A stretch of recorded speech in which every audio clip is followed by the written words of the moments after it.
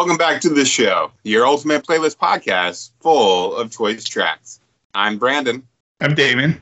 I'm Dietrich. And I'm Taj. Oh, boy. Welcome back to the show, or if it's your first time joining us, welcome. All right, so what we do here is, well, we do a lot of stuff. So let's get right to it. So let's go ahead and drop that needle on side A. All right. So don't lose it. Basically, what we do here is we have a theme. We pick our favorite choice track based on that theme. So the theme for this episode, side A, is our favorite Disney song. Who hasn't seen the Disney movie? You guys love Disney films? You like Disney films? Who's not part with the Mouse House, right? I mean, am I going to lure some kids to like a weird van with this, the promise of good Disney? Kids I would be shocked if you haven't seen at least one Disney film, especially. That kind of came across Eminem-ish or whatever. It's like, hi kids, do you like Primus? Want to see me stick 9 each nails to each one of my eyelids? Do you like Disney? We get some Eminem up in here or what? You want some candy? Here, follow me. It's the weird 80s candy van. It's a small world after all. All right. Well, okay. So Disney has a dark side. They have a dark side. I think it's pretty self-explanatory what Disney is. Disney movies, animated, live action, all that stuff. You probably know the brand pretty well. I don't think there's much I need to say about Disney. So anyway, all right, I'll go ahead and get us started. So for my choice track, I actually picked a song from a 1996 animated film from The Hunchback of Notre Dame, and that song is Out There. All my life I wonder how it feels to pass a day not above them, but part of them. So when we were discussing this topic, there were a few songs that came to mind. This was definitely in my top 5, maybe top 3. I have a real connection to the film. I think it's just my experiences with the movie. When it came out in 96, I was 17. Disney was definitely riding a high with the amount of films that had come out that were like really high caliber. And this one really just struck me when it first came out, especially how dark the film is. And the animation was very unique. Just the subject matter. It was so different from the rest that Disney had done up till that point. This one, I don't know how this movie compares to, Aladdin, Beauty and the Beast, those big hits, Lion King. I feel like it gets lost in the shuffle. But for me, the movie just resonated. I saw it 3 times at the theater. I couldn't stop thinking about it. There was that summer when that movie came out, it was at the end of May. I wanted to experience some of the animated songs without having to go to the film. And there was a time where Disney used to release these like sing-along VHSs. I don't know if you guys remember that. And they actually did release one like that summer with Out There on there. And I bought the VHS only so I could see that scene because I knew it would be forever till it came out on VHS. Yes, VHS. That's what we're talking about, folks. It's a long time ago. Anyway, the song, the music was by Alan Menken, he wrote the music to Beauty and the Beast, Aladdin, Little Mermaid, Pocahontas, all those big hits. The lyrics were by Stephen Schwartz. It was sung by Tony J and Tom Holtz. And I never realized until, I started doing my own research. This was a long time ago. I've known this forever. but Tom Hulce was he was an actor who's most well known as Pinto from Animal House, and he was also in Amadeus as well. But Tom Hulce, he played Quasimodo.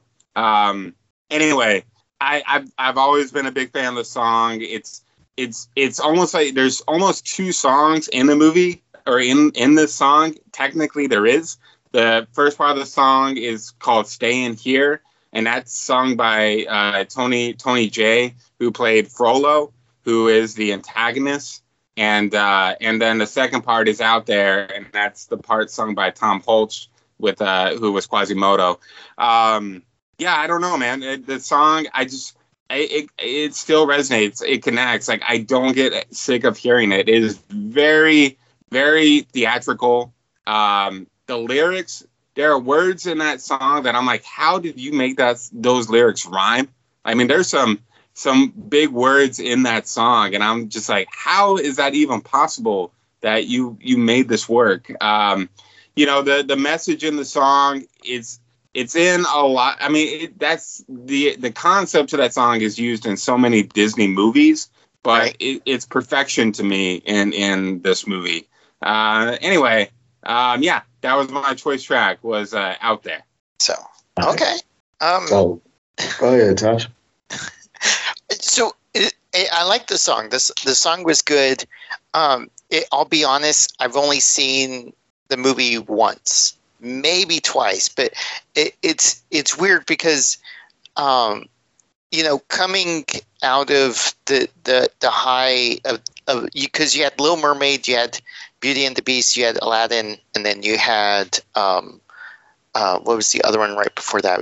I had my list here. Pocahontas, Lion King, and then you had Lion King, and then you had Pocahontas, which took a little bit. Pocahontas is good, but it wasn't like it kept building. And then after Lion King, like you had Pocahontas, and then you had Hunchback, and it was kind of weird because to me it was Hunchback was it's weird. It's like they got an idea and then they're like, let's do this because we can do anything, and you're like, they just kind of because it covers a lot. Like it covers, Quasimodo. It covers, the Inquisition. It covers, French culture. But then the thing is, like, you could see the formulaic part because they added the gargoyles, which was like ridiculous because they had to have the comedian sidekick party duo, but they made it. I don't know. Hunchback just was one of those that I can swear that I've only ever saw once, and I probably should go back to see it. But the song, yeah, I can see. You can tell that's like theater, like it's theater production. High notes, like excellent song material. But yeah, so. And it makes a lot of sense too. Like Stephen Schwartz, the lyricist, he has a theater background. I mean, he wrote the songs to like Godspell, Pippin, even some songs in Wicked as well. Okay. Yeah. So. Okay. Well, I'm going to take my part in it. I'm going to say, one, I love the movie just for the fact that a couple of these Disney movies, you knew that they took out of context what it was supposed to be about. Like Pocahontas, way out of context. Peter Pan had its own theories and conspiracies about it. Same with Aladdin and all that situation. But this was one that tried to stick as close to the storyline as possible. And they actually portrayed that within the movie, and I love it. The song itself, you could tell, was made specifically to bring out that kind of feeling of realism inside the movie. And even though, yes, it was theater, yes, it does have that big sound to it, it was still one of those well-placed songs that kind of made that part of the movie. You know what I'm saying? So I definitely love that, and I feel I like it a lot. Damon? Yeah, no, you all make some good points. I think Disney has a lot of really good movies. There's, like, when I was a child or younger, watching Disney 80s and 90s, which is I think that's, I know they're older than that, but that's where I kind of gravitate to because growing up, Disney was probably all I was allowed to watch at some point. But I think there's like a dark side to a lot of Disney stories that don't really come out. You don't really know as a kid what's going on, So I think that's why a lot of adults like Disney too. But I think that it's really cool that Alan Menken is he's like the composer, or he writes all the music for all these different songs. My pick, Alan Menken. But yeah, I think that story definitely fits you, Brandon. I mean, I think it's cool that you picked this because it seems to fall in line with the themes that you like. And I don't remember seeing this movie, but I know I did. I must have seen this when I was a kid.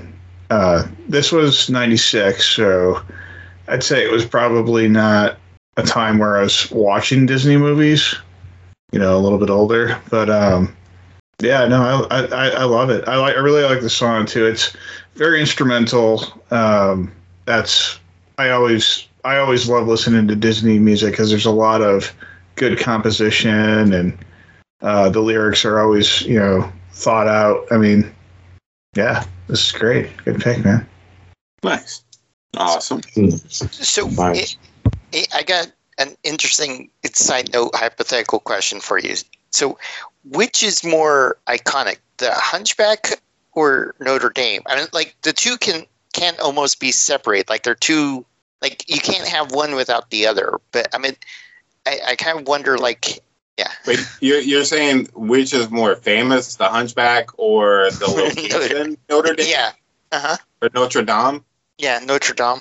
I would say Notre Dame is more famous than the Hunchback. Hunchback is a fictional character. Yeah, but I mean, at the same time, like if you say that place, people automatically think about Hunchback, right? Or am I wrong? They think Fighting Irish. They think Fighting That's Irish. Notre Dame, dude. The Hunchback is a really old story, right? I know, player. It's in the book, yeah. Yeah. So that goes back to like old school horror. Am I wrong about that? You might have seen that in maybe a Dracula movie. Like the Hunchback shows up, right? Like in little areas.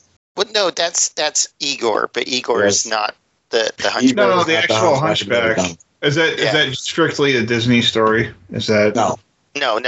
It's I know it's not strictly Disney story, but Okay. that's why I'm curious, like if you can think of one without the other. But yeah. Yeah, Disney bought the rights to it in order to put it out, but it's not a Disney original in that sense of the word. It's when you think of Hunchback of Notre Dame, you put it along the same lines of what is that called? The opera. Phantom of the Opera. Phantom of the Opera. Yeah, there you go. It's literally slipped out of my mind. Put them in the same realm. Yeah. That's how I compare the two. They're on the side of suspenseful, not necessarily horror, but back in the day, they kind of played off the horror. Yeah. Gotcha. Okay. So I'm seeing it's. I did a little research. It's a French Gothic novel that dates back to 1831. So it's a pretty old story.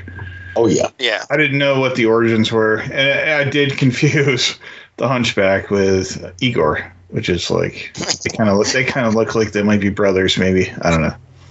It's Igor. Igor. Illegitimate. You can have illegitimate brothers and Because sisters. it's Frankenstein, not Frankenstein. Right. Oh man. Sorry, I'm not going there. you're not going there. at all. No. Okay. All right. All in all, good choice, man. Okay. Awesome. Well, Diedrich, what do you got? So, I got a story that came out in 1998. Good old Disney films. This one was about back in the times of dynasties, when you had actual Chinese and Japanese dynasties that would fight wars against each other, and in order for to take over the kingdoms and to reign the land, right before samurai, so to speak. But this is about a story of a young woman who joins an army as disguised as a man in order to fight for her country to defend off people against the Huns, who are a barbaric type of tribal race that comes through and tries to take over the land, and they don't want to see their people get killed. So she becomes one of the best fighters in the land, and actually a general to a point until people find out, who she actually is, being a female. And I'm talking about the story of Mulan. And for those who have not seen Mulan, you need to go check it out because it really is one of those good stories. It's another one kind of like yours, Brandon, where it actually is an older, very, very older story that, Disney bought the rights to in order to make out the film. But it's one that definitely is fun to watch because they did play it up a little bit, kind of like how we were talking about Pocahontas and things of that nature. The song that I'm referring to in that movie is when the general of the army is trying to get the troops together, and it's called Man Out of You. You must be swift at the coursing river with all the force of a great typhoon. Which basically means I'm gonna make a man out of you. We're gonna make you a soldier. We're gonna make you a warrior. And he's talking to the whole crew, the whole clux of people that applied in order to be a part of the army. And so she's one of those that's a part of the army, and she's messing up and can't hold her weight, and they're all making fun of her and putting her in water and all types of stuff. But she builds up the courage to overcome all of her obstacles in the way and winds up becoming a great warrior because of it.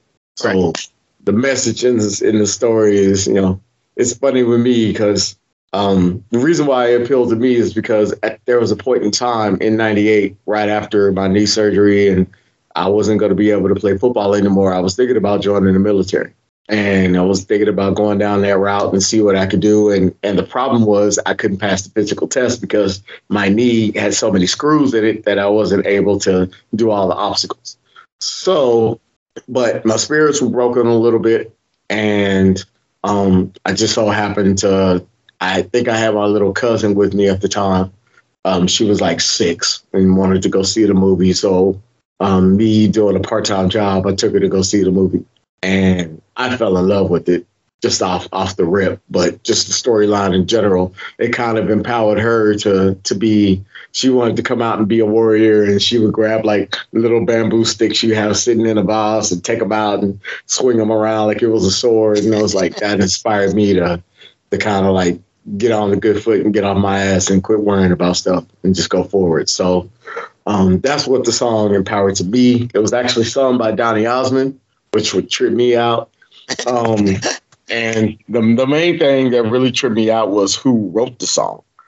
It was actually written by Matthew Wilder. So I don't know if y'all know, Matthew Wilder was in a rock band, came out in the 80s. He was one of those people that kind of like had like a little bit of a successful song. It was like 84. It was like Break My Stride. You can go through and look it up. It was like on Cashbox. That was the old stuff. It was on Billboard Top 100. But he kind of looked like a blonde Kenny G. That's a good description. Yeah. But he actually writes a lot of Disney songs. Like he's written for Hannah Montana, he's written for Christina Aguilera, Kelly Clarkson, Miley Cyrus, Dragon Kingdom, No Doubt. It's like a whole bunch of people that he actually, Hayden Panettiere, she had an unreleased album, but he actually wrote for her. He's also done a whole bunch of stuff and won a whole bunch of awards and things of that nature. So I was kind of like looking into him just to see his kind of lifestyle. And he went from being a rocker to writing kid songs. And it was just like, man, you can make yourself out of anything if you just give yourself a chance to do something. So that's what I got. That's my person. That's my pick. That's my song. I'm going to make a man out of all y'all. Watch. Wait and see. So, well, yeah, the other thing that makes that song classic is like it's a part of a good Disney montage, because like the right before the song comes on, like he shoots the arrow at the top of the pole, and that's where he gives her the two gives them the two weights. One is it discipline and strength or something, and they're like, whoever can retrieve the arrow, and then they sing that song, and it ends with her retrieving the arrow. But yeah, that's like a great montage song because you're like, yeah. So. I love the part. Did you send me daughters when I asked for sons? So it was like, damn. Right. He's capping on everybody. Exactly. Yeah, folks that don't know how to swim, they wish they learned before they got to join the army. It's like, man, come on. You shooting arrow, 3 apples with 3 arrows, each of them hitting its own apples. Like, yeah, that's a beast right there. Right. But that's what it's about. So what do y'all think, Mike? Yeah, I mean, the song is definitely memorable. It's one of those songs that you remember from Mulan for sure. You know, I probably knew it at some point, but when I did look it up, I'm like, oh wait, this guy sang the song in the movie, you know? So, yeah. Yeah, no, it's fine. It's a good song. I don't mind it at all. I don't know if it's my favorite song for Mulan, but it's definitely the crowd pleaser from the movie for sure. And what I also really like is that the score from the film is by my favorite film composer, Jerry Goldsmith. So I thought that's pretty cool. Nice. But yeah, no, I think it's a good choice. It's not a bad song by any means. I definitely kind of feel like, you know, after Hunchback of Notre Dame, that's when I think Disney was beginning to definitely let it slip, you know, like I think it began with Pocahontas, and then Hunchback to me was definitely an improvement, and I think Mulan was definitely an improvement too, and then I think that's when things went downhill for a little while for Disney animation, not including Pixar by any means. Pixar was its own entity at that time, so yeah. Pixar was kind of like a saving grace for Disney for a minute because, without them and coming in with like the Incredibles and all that kind of stuff, like I don't know how much longer they would have survived like that. Yeah, So. but, yeah, no, it was a good choice. I dug it. It was fun. Too bad the actor didn't sing the song though. That they had to get somebody else. Yeah. So. It's funny. You know, there are other songs where actors actually sing their songs, and you're like, yeah, you're not a singer, but you're trying to make it work. I'm not tripping. Yeah, but yeah, no, good choice. Thank you. So they Milli Vanilli'd it up a little bit. They weren't on stage singing it. That's the difference. Like they were on stage acting like that's them singing it. To blame it on the rain and the whole nine. Like, nah, it was a woman. God damn. Yeah, so Donny Osmond, that did throw me off a little bit. That was pretty cool. I think 98? Yep. Yeah, I think so. Is this based on an actual like historical situation? Yes. But there was no protest for this one, right? This was 98. So I feel like a lot of that isn't happening till now. But like when that movie was made, there wouldn't have been like people like protesting, you know, the accuracy of it, or you know, because it's a historical event. Great movie, great song. I liked your pick. I can't say I would like not like somebody's pick if it's a Disney movie or a Disney song. And it, like I was saying, like Disney has a dark side. There's so much in these stories that as a kid you just don't know. Yeah, but they're fun to watch. What's that? I say you don't pick up on, you don't know, you don't understand the undertones, but when you get older and you see it, you're like, damn, that's what I was liking this whole time. Yeah, exactly. And I mean, I think that, you know, it's hard to remember watching these. It was so long ago. And like I was saying before, like the 90s, I wasn't watching Disney movies. I was growing up, you know, I was trying to be a big boy. So everything I was doing was not related to like, you know, watching Disney movies, but I love Disney. I think my dad loved Disney. Like, you know, my family would always go do stuff that had something Disney related. And that's always so much fun. I think the last, what was it? Disney. I was in California. This was like the early 2000s. I was a little disappointed because I went to Disneyland in California, and they shut down. They were getting ready for their 50th anniversary, and they had shut down half the park. And I didn't realize there was like an adventure park next door. They wouldn't let me exchange my tickets. I'm like, oh, I'm so bummed out. So I went on the little kid rides, probably looked creepy, whatever. But it was fun. Yeah, exactly. And all like the adult rides for that side of the park weren't open. They were trying to like get everything ready for this big anniversary party. The Bash, 50th anniversary, which, I get it, but man. But yeah, that's there's so much to do. Like I would love to go to Disney World today. I'm sure they have like we're picking these songs because I think we kind of gravitate to the 80s and 90s when we were younger. But there's so much more now with like, and Disney bought out, like they own like what is it, the Star Wars franchise? Yeah. So I mean that's added a whole new element to it. But like Mulan, great story. This is the kind of like, I think even in the 90s the artwork, it was digital, but it still had like the element of like hand drawn artwork, and you'll see more of that like in the 60s and 70s and some of the animation. But yeah, it was digitally done, if I could speak. I loved it. Yeah.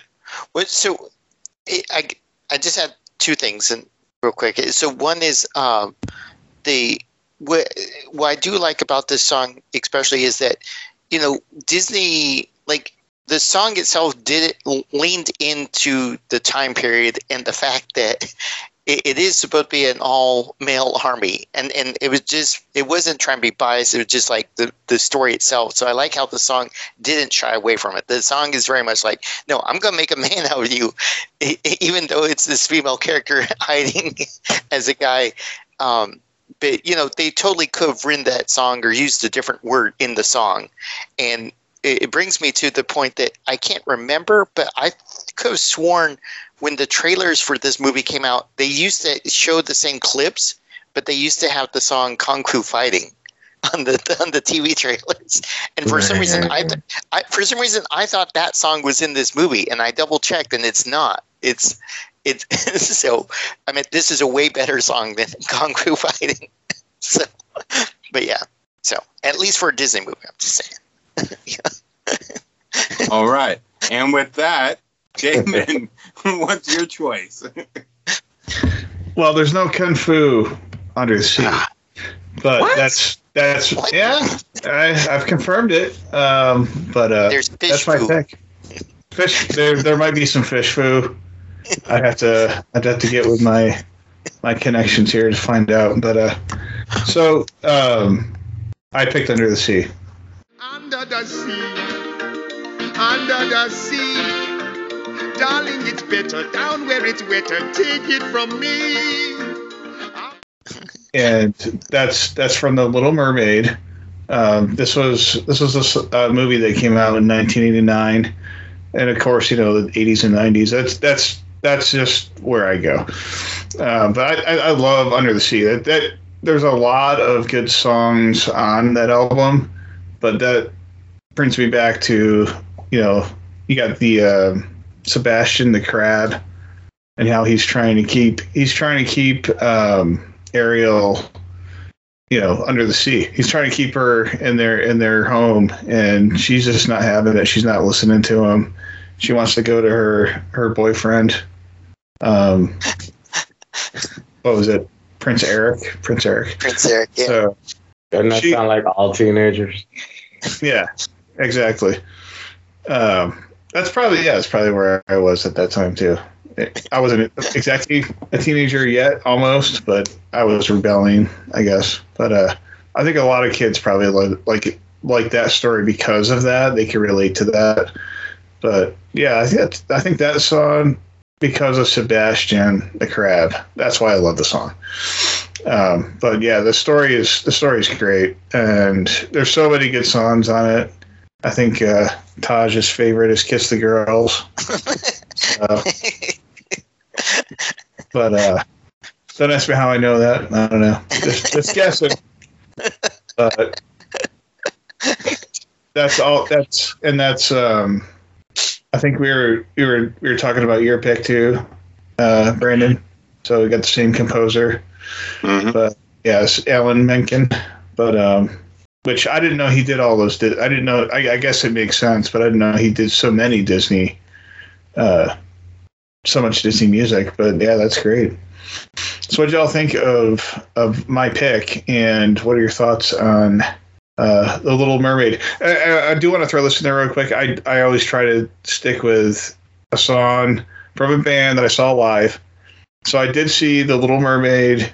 It was 2 years ago, I think, 3 years ago in Austin. They did a play. So Okay. at our Zilker Park here in Austin.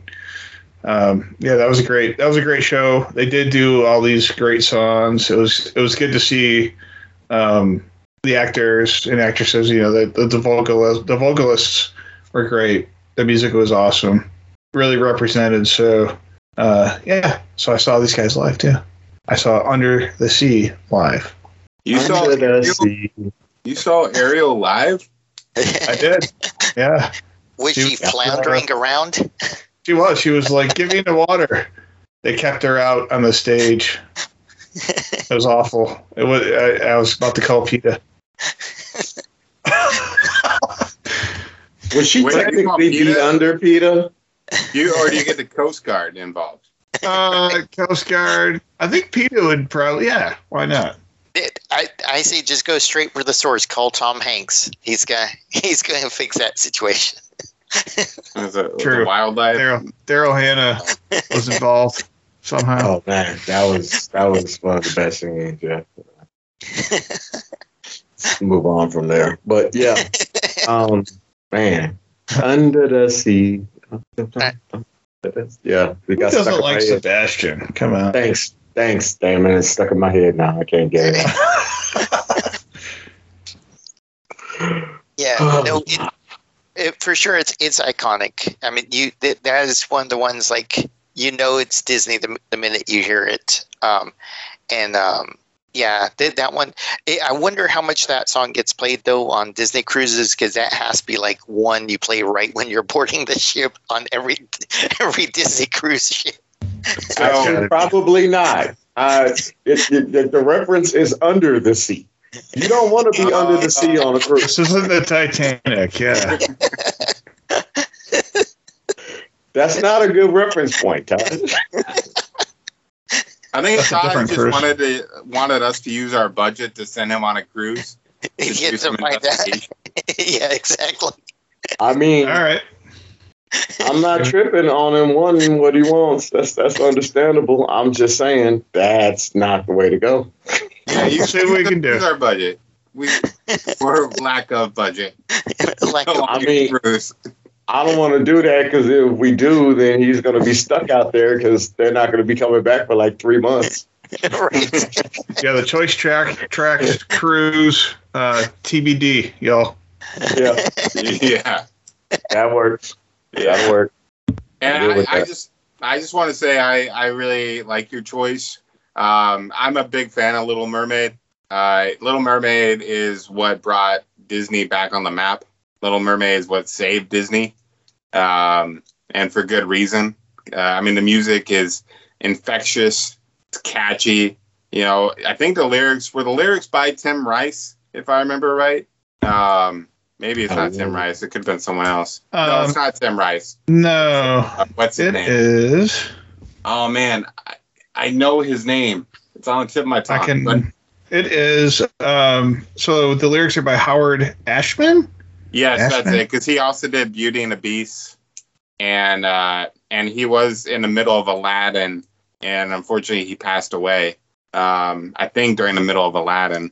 So anyway, Oh, no, wow. it's great great choice. It may not be my favorite song from Little Mermaid, but it is definitely maybe the most memorable song from Little Mermaid for a reason. It's song fantastic, great lyrics, animation is stellar in that movie. Yeah, great choice.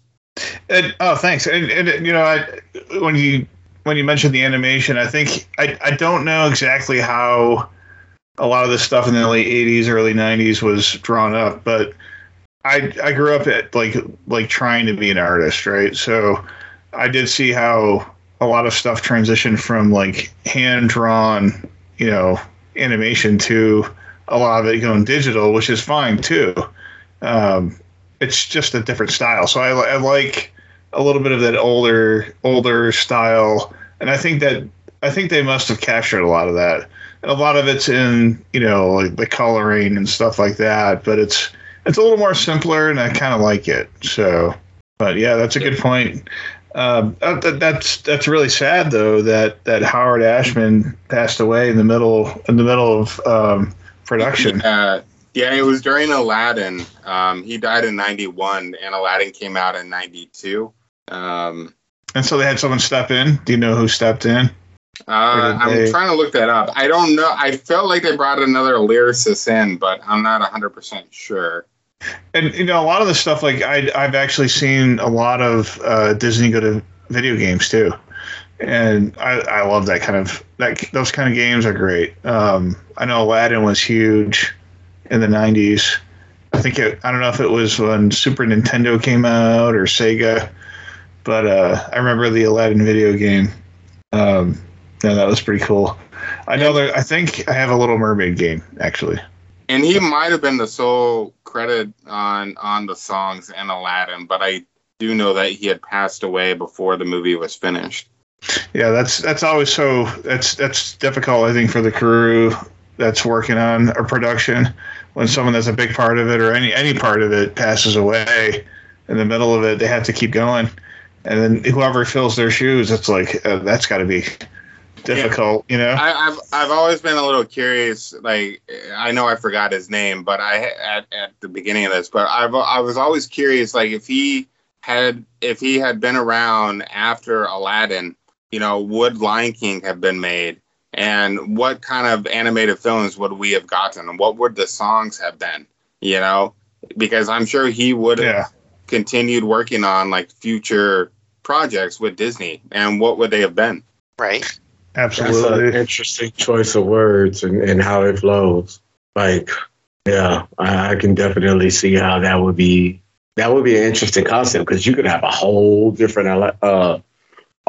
Lion King.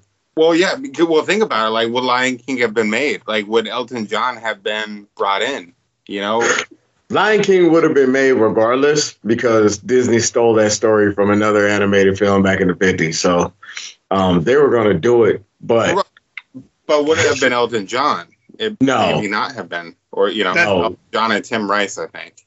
Exactly. That is why I was going to pick The Lion King. I was going to pick a song from The Lion King because of Elton John, but I just had to go with Under the Sea. I mean, I think that because I saw, like The Little Mermaid in like a live show, and just that's what I remember as a kid. But yeah, those are good points though. Like, would it have changed a lot of how Disney was shaped? Because I mean, I feel like back in the day, in the 80s and the 90s, these artists, the composers, songwriters, and like the actual like visual artists, your job was different. Like, there weren't as many people doing what you want to do.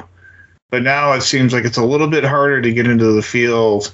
Like, you have to really, be on your game. But like, there's probably different reasons for bringing people into what they do, and just the outcome is different too. Like the art of like animation, everything is so different over the years. Every decade something changes, but we keep trying to evolve more and more.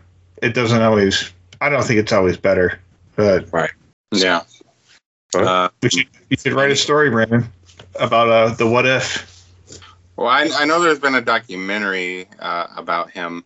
Oh, okay. Oh, that'd be great too. Yeah. All right. Shall we move on to Taj? Nah, Why not?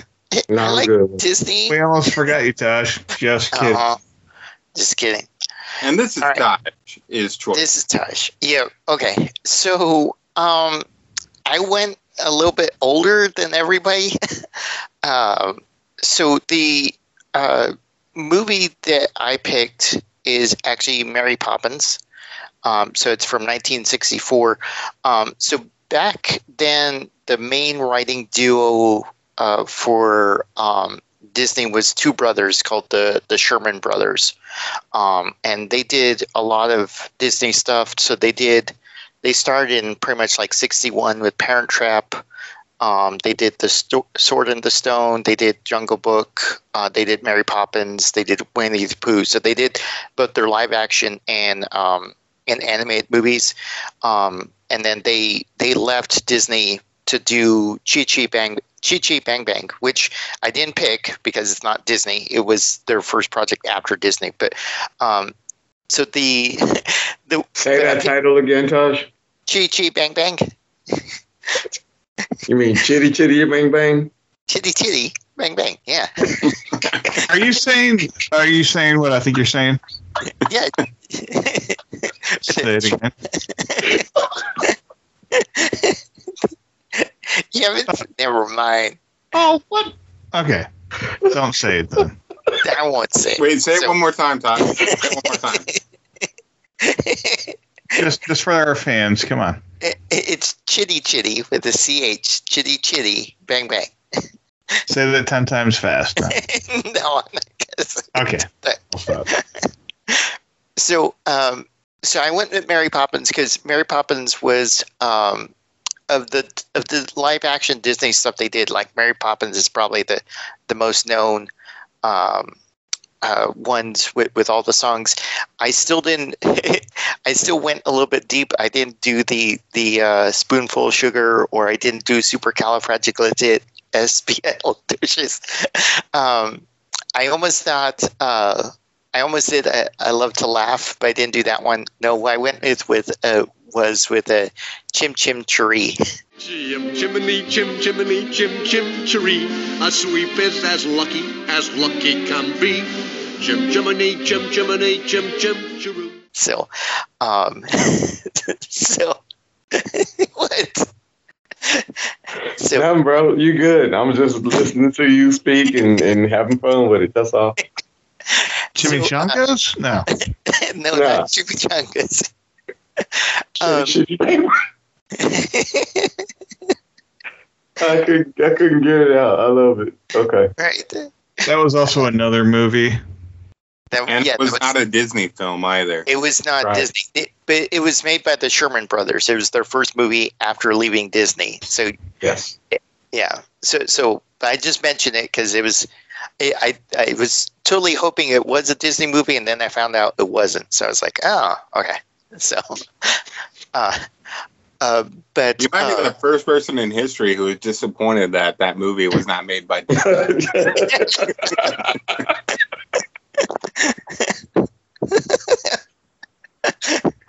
so well, only because I couldn't pick any songs from it. But yeah. So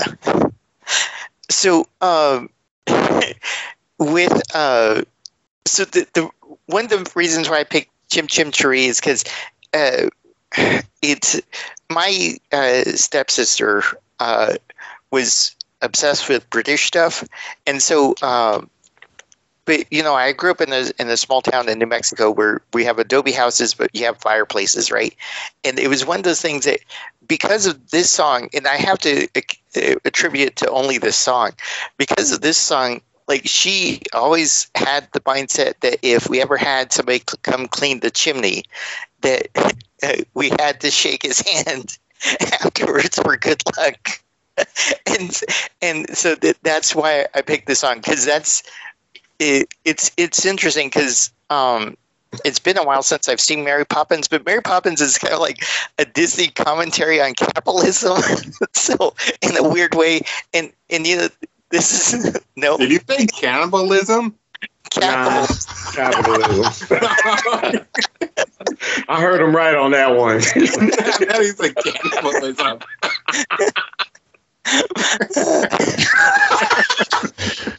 And I'm not going to shake my chimney sweeper's hand. Nope. I don't know. Yeah. That was Mary Poppins about cannibalism. I want to see that. Okay, Brandon, you got a lot of stuff to write. My daddy was a plumber. And so you're saying, Tosh. So It was his first and only film to tackle cannibalism. Yeah, that spawned Cannibal the Musical. right, exactly. If this an arm or a leg? So wait, so there was a 2004 rendition of Mary Poppins, right? And that this song was actually used in that. Is that correct, Tosh? No, in the 2004? Not that I know Yeah. of. Oh, really? Okay. Yeah, I'd have to go back and There was Mary Poppins Returns from a few years ago. That was that's yeah. That was Yeah. Next. Yeah. So, but yeah. So with this song, I'd be remiss to say that it's Dick Van Dyke trying to play off with a Courtney. Is it Cockney? Cockney accent. Cockney? Yeah, Cockney. Which blows my mind, Dick Van Dyke. Mm-hmm. So, but yeah. So, and him and Julie Andrews. The other thing that last thing I want to mention is like this song is iconic, but then once you hear it, you hear the melody, but then the kind of the way it ends is like just interesting because he talks about how there's shadow and dark, and there's things moving in the shadows. I don't have the right line, but it's just like where are you going with this song? And it just ends, and then the next song after this is Stepping Time, just so in case you're wondering where it's at. So yeah, all right, I'll let you guys talk. Sorry, I've been yammering away. We good, man. We're letting you get it out. So I'm good. Y'all good? nothing. No, I mean, I like the song. I like Mary Poppins. I grew up watching it. It's one of my mom's favorite movies, so we would watch it, here and there. Yeah, no, it's a good song. I don't know if it's my favorite again from this movie, but it is definitely a standout. Right. And yeah, his accent is interesting. But I can't do it. So anyway, yeah, no, I haven't seen the first one in a long time. But definitely when I went to listen to it for the podcast, it brought back memories and very fond memories of eating other people and I knew that was coming. All right. That coming. When the director of Cannibal Holocaust watched Mary Poppins, he was inspired to make his movie Cannibal Holocaust. All right, anyway. Yeah, no. Wasn't that like Trey Parker and Matt Stone that did Cannibal Holocaust? Cannibal the Musical, inspired by Musical. Mary Poppins. That's right, Cannibal the Musical. It was a spin-off.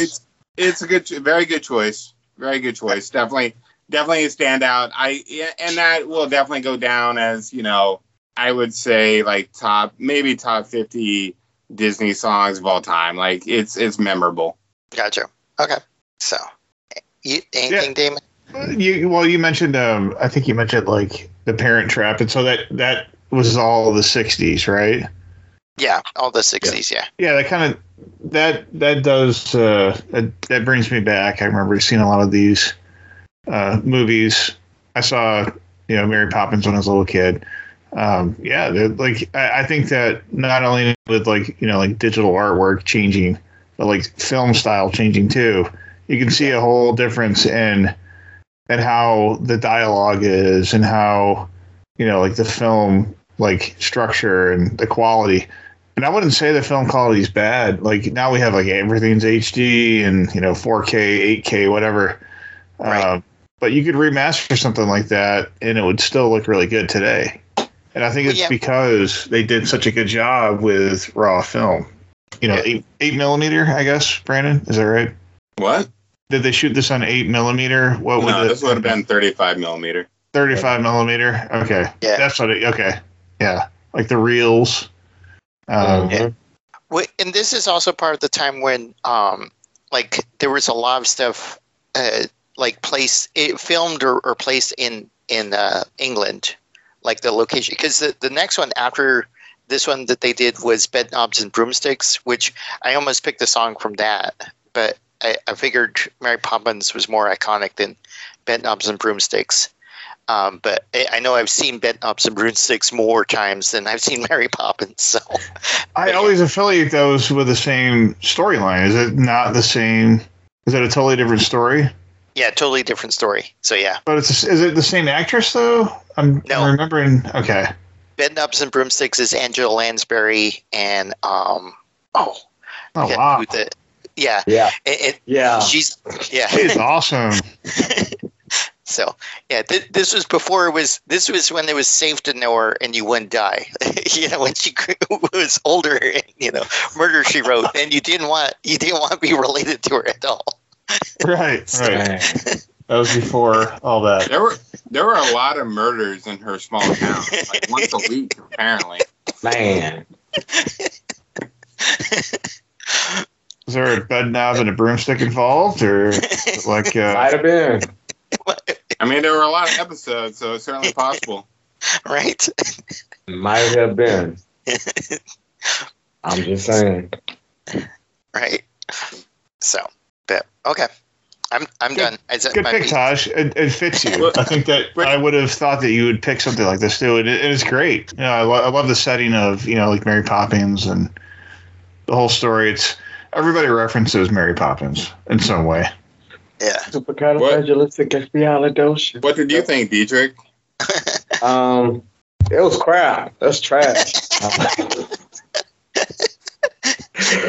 No, man. That was not one of my favorites from the movie. I distinctly remember sitting in second grade, and whenever we did good as a class, we would get hamburgers and chips and get to watch that movie. So that was fun.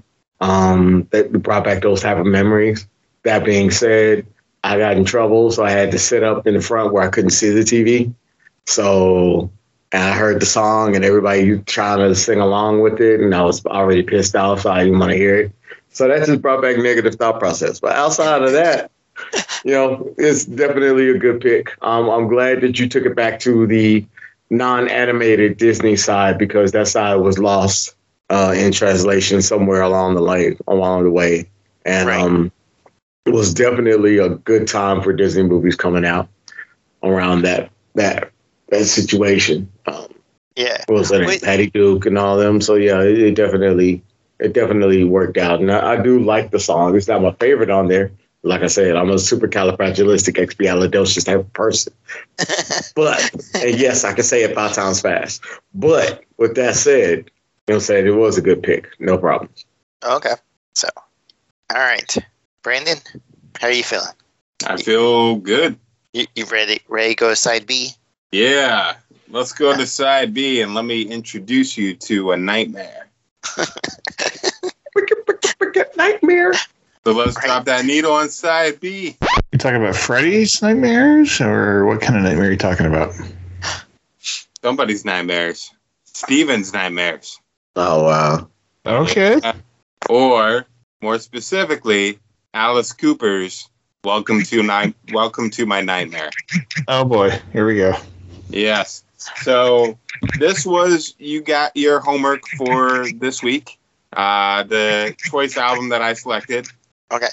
Yeah, you're fine. Okay. So you can cut this part, right? Right.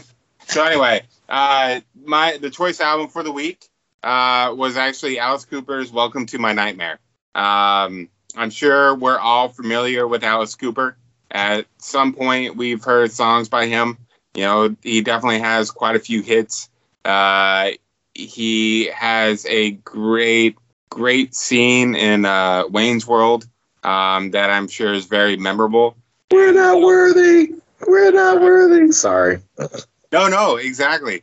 And for me, that's what I knew about Alice Cooper for the longest time. Like, you heard the hits, you heard School's Out, you heard 18, Feed My Frankenstein, and then of course his scenes in Wayne's World. But I never really took the time to listen to a full album. And then at some point, I don't know, maybe in the last 15 years, there was an article in a magazine that I really like called Rue Morgue, and it was a write-up about Welcome to My Nightmare. And I read the article, and it really intrigued me, so I seeked out the album. And I don't think I'd ever listened to a full album by Alice Cooper. Again, just know the greatest hits. And so I listened to Welcome to My Nightmare, and I was completely blown away. This wasn't the artist that I remember from Wayne's World. It wasn't the artist that I knew from School's Out. It's an album that is definitely up there on one of my favorites. It came out in 1975. It was actually Alice Cooper's first solo album before he was part of a band.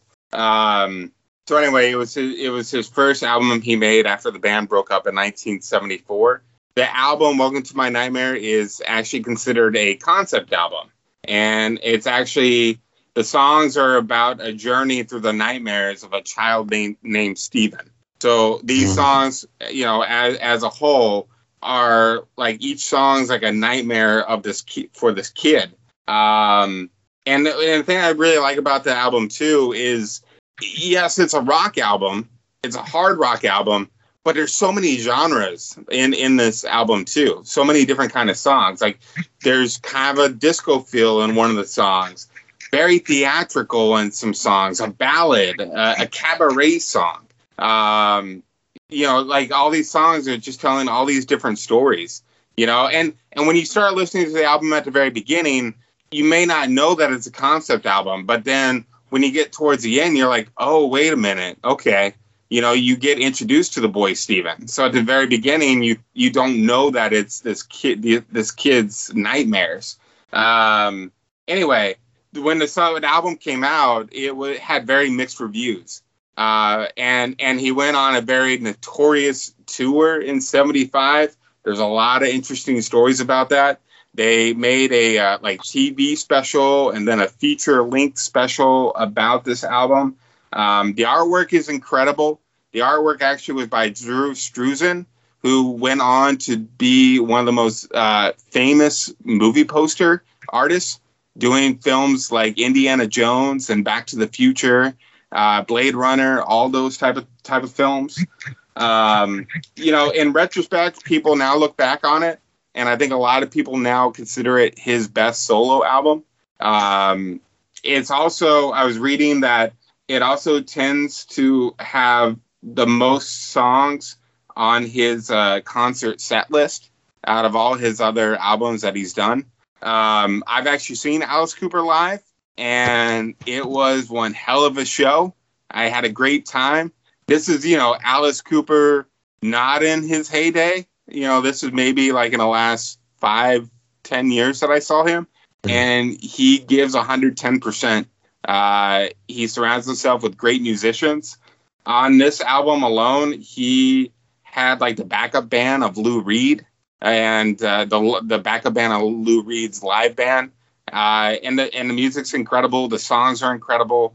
I don't think there's a bad track on the album. I had a hard time trying to pick my favorite song, but if I had to pick it, it would probably be Only Women Bleed would be my favorite track on the album. And I think, the reason for that is probably because there's so many different type of styles in that song.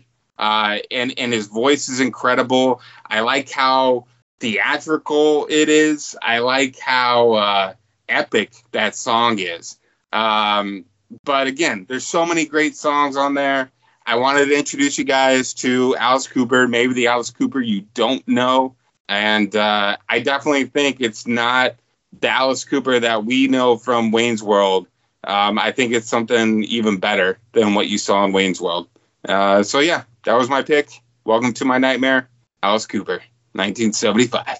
See, I knew we were kindred souls when we started this whole thing. Because I went back, listened through the album. At first, I thought it was going to be like a Rocky Picture Horror Show type, theater type situation. And it brought so much more than that. Like, I really didn't give it the credit that it was due, especially on the second listen through. But yeah, Only Women Bleed, that's my pick. That is hands down the build up. The instrumentation is involved in it. Like that totally hits me. It's like, yeah, this is the one I will rock out to. Nice. Yeah, and one thing I do want to mention too, one of the songs, Devil's Food, actually has Vincent Price doing this spoken word thing at the end of the song, and it's phenomenal. It's so great. And it just adds to that layer, I love that concept that this is a kid's nightmare. And who better to do a voiceover in your nightmare than Vincent Price, especially in the 1970s. It's fantastic. Oh yeah. Yeah. So I like the album. Like, I didn't know he did Schools Out. I couldn't tell you like what song Alice Cooper did. Like, I kind of knew the artist, and I kind of had in my head like hair metal band, hair rock band. It's, Schools Out. Once you say the title, I know that one. Feed My Frankenstein, I knew that one. So, I wasn't sure what to expect with this. I wasn't sure if it was going to be like a rocker, a song. I really did enjoy it. I kind of felt like the songs. So I kind of have 3 picks, but it's actually 5 songs because I feel like two of the songs come in couplets. So like Devil's Food and Black Widow goes together. That's a couplet. Those 2 songs should be, because they just bleed right into each other. And then Stephen and The Awakening, those 2 just bleed right into each other. Those 2 should almost be like a couplet together. Only Women Bleed, yeah, that song's awesome. Like the material that's covering there, and you're like, oh my, this is messed up. Like, if you're in that situation, get help.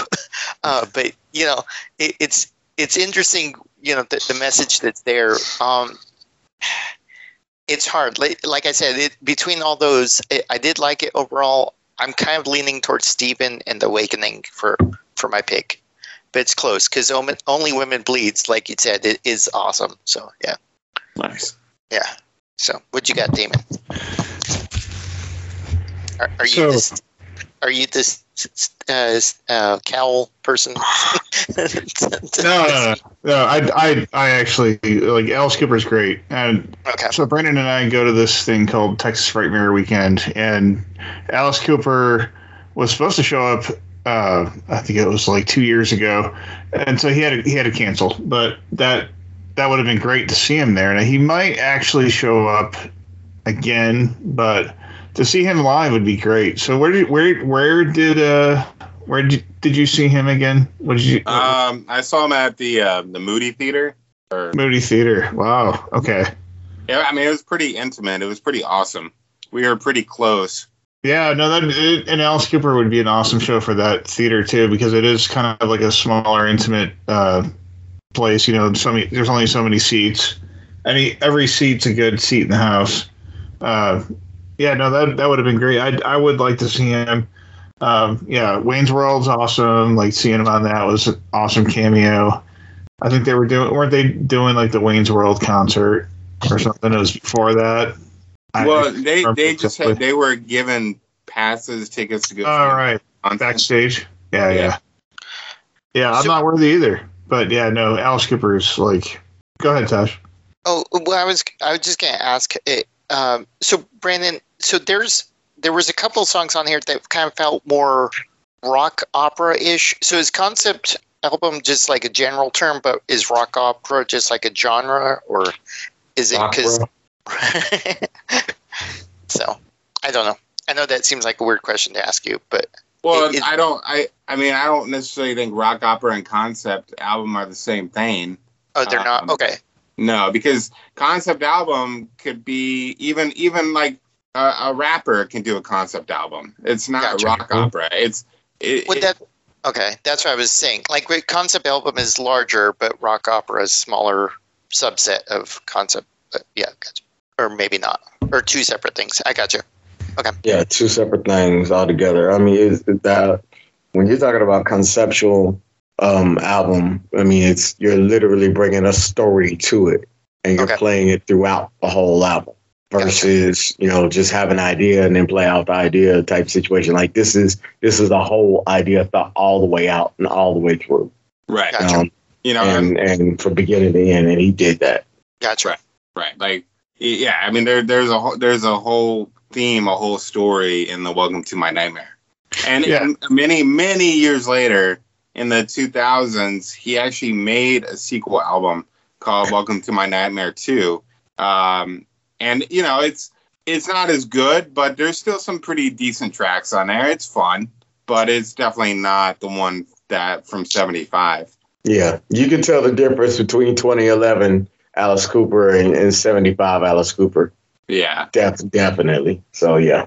So Damon, like, was this your first time listening to a full Alice Cooper album?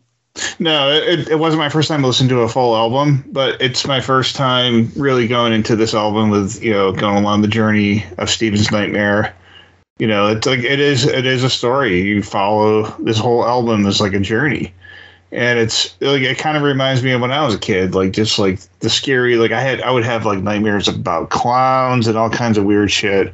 And that, that's kind of what I got out of this. It's like he's afraid of everything, right? My pick was the Black Widow, and you have a good point, Taj. It does kind of like tie into the song before it, The Devil's Food, right? Right. Yeah, with Vincent Price talking about the Black Widow. And that's what I love about that song is Vincent Price is on that. And I got to meet his daughter, Victoria Price, she was really cool. She did. I think I might have talked about her in an earlier episode, but Vincent Price is great in that. Like he does, like Michael Jackson's Thriller. He's on that as well, doing the narration for that song. But he's perfect for that. This kind of thing. And I'm not surprised they did a collaboration. But like one of the verses in The Black Widow are like, oh my God, these lyrics are crazy. Like, I mean, I don't know how long it took him to create this. Like he's creating like that is a good question. Is this a rock opera? What is this? The concept album? Like I could totally see this whole album becoming like a movie, and I would love it. I was right there with you. If they did that, make this a movie, it would be excellent. If somebody directed it and did it right, it would be, that would be serious chops. And if you look at his videos, Alice Cooper's like music videos, they are theatrical. They're like mini movies. They're like shorts. But like I would compare it to something like Buffy the Vampire Slayer. They have like a musical episode, and I could totally see that style with Alice Cooper, like just going very far. Like I think that people would love it.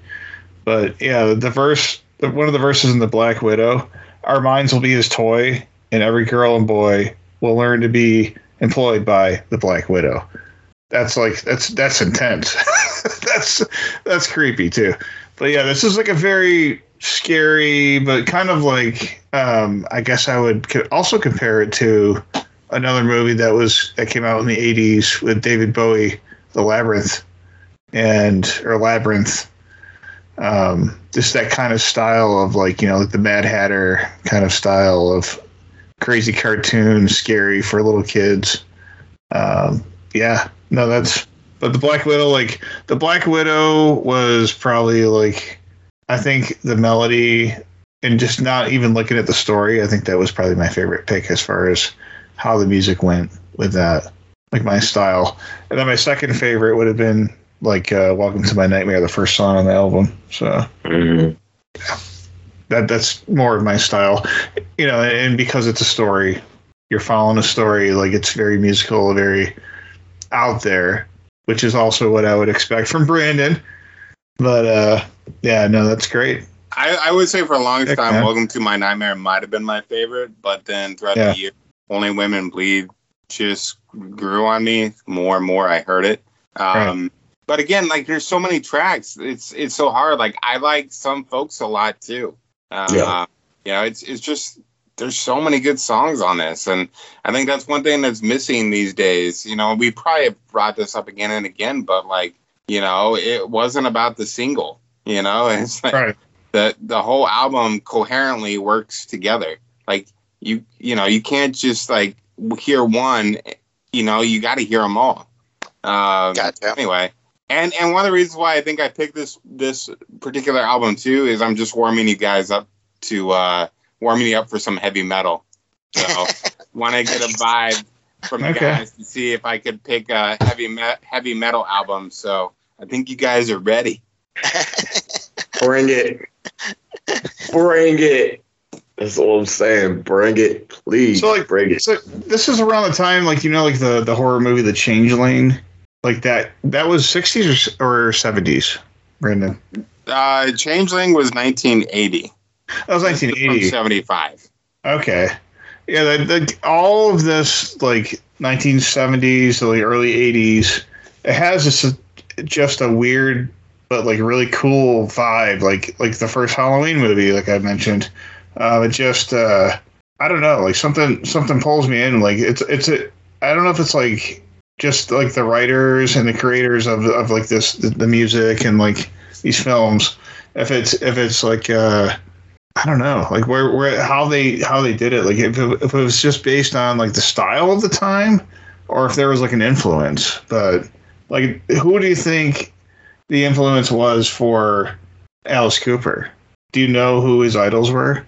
Because I mean, he's so out there. Like I couldn't even like start. You know.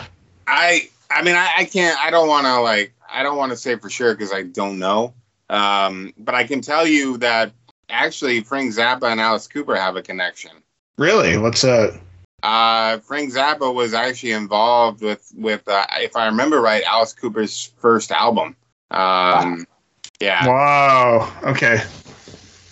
Yeah. No, that makes sense. Oh man, that's crazy. I'm blown. Anyway. Yeah. So, I I could- could really see them two working together too. I don't know if it really. I don't think it. I don't think it was great. And I think if I remember right, Frank Zappa and Alice Cooper are like, okay, let's just go in different directions. Like I can't help you. You have to do. You know. You are your own thing. Yeah, I never said they would work together long. No. Because they're both definitely opinionated individuals. But Yeah. it would be cool with them working together. That's one of those situations. So I'm down with it. Well, if we have nothing else to say, Diedrich, do you have homework for us? What? Y'all remember me? Aw. Of course. All right. So I've got a sort of an EP that I want y'all to listen to. I know we've been going through albums and putting out stuff and you'll have like 15, 17 songs. Some may have 11, 12, 13. This one is 8 songs. It is by a duo. It's an R&B duo. It comes together. They're out of Los Angeles, California. And the name of the album is The Juice Part 2. And the name of the group is called Emotional Oranges. Okay. Yeah, I was looking for that response. So, Emotional Oranges, The Juice Part 2. I want y'all to check that out and pull it up and tell me what you think about it, and we'll come back and talk about it. And All you right. said Look forward to it. in the Juice Part 2, and what was, okay, gotcha. Yeah, The Juice Part 2 is the name of the album. The artist is called Emotional Oranges. The album Okay. came out 2019, and it's just a vibe. It's all the way a vibe. So, tell me what y'all think about it. Okay. All right. Sounds good. All right. So you can find us on our website of Choice Tracks. You can email us at choicetracks@gmail.com. Please find us on social media. Please subscribe and listen to all past and future episodes. And let's go ahead and sign out. I've been Taj. I'm Brandon. I'm still Damon. Under the sea. Under the sea. Sometimes I feel like I'm under the sea. I couldn't help it. As long as we're not on a cruise, I think we'll be all right singing a song. Now I can't eat crab anymore. Oh. Right. Yeah, who wants crabs? Not me. All right, we're good. Oh my gosh. Wait. You can do our closing line, Mr. Under the Sea. Oh yeah. I got caught up in Under the Sea. My bad. So we're gonna pick up the needle, but you keep spinning those choice tracks.